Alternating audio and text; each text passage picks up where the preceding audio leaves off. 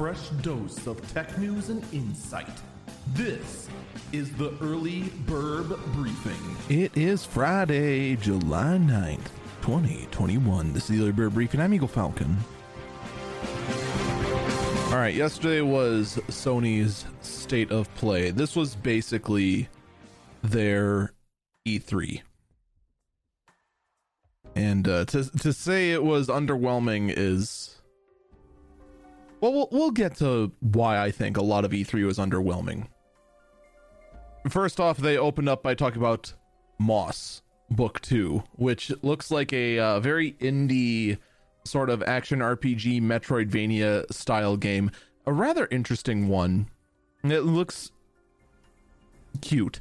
We'll say that much. But you know, for it to also be a PS5 game and look the way it does, it kind of does raise some eyebrows about why exactly we push this generation out so fast, because we're not even close to pushing what the PS5 can do.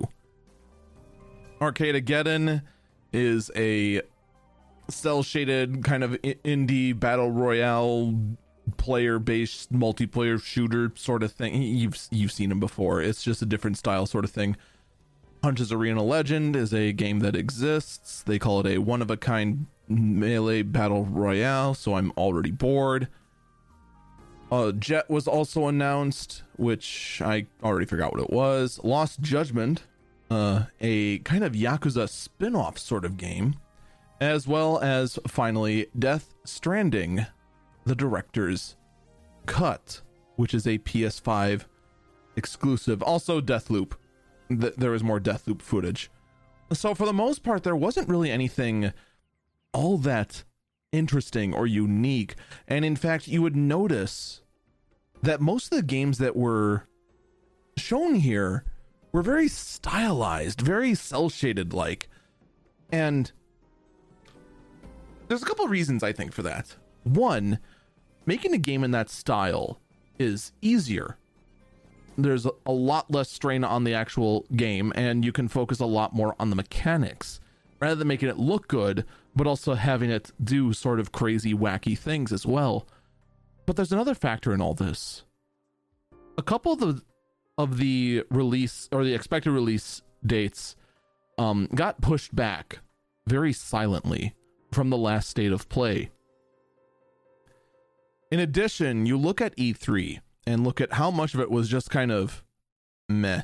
There wasn't really much of anything. And of course, you see things like some people expected Final Fantasy 16 to show up here. I did not expect it at all. I don't think we're going to hear about Final Fantasy 16 until the beginning of 2022.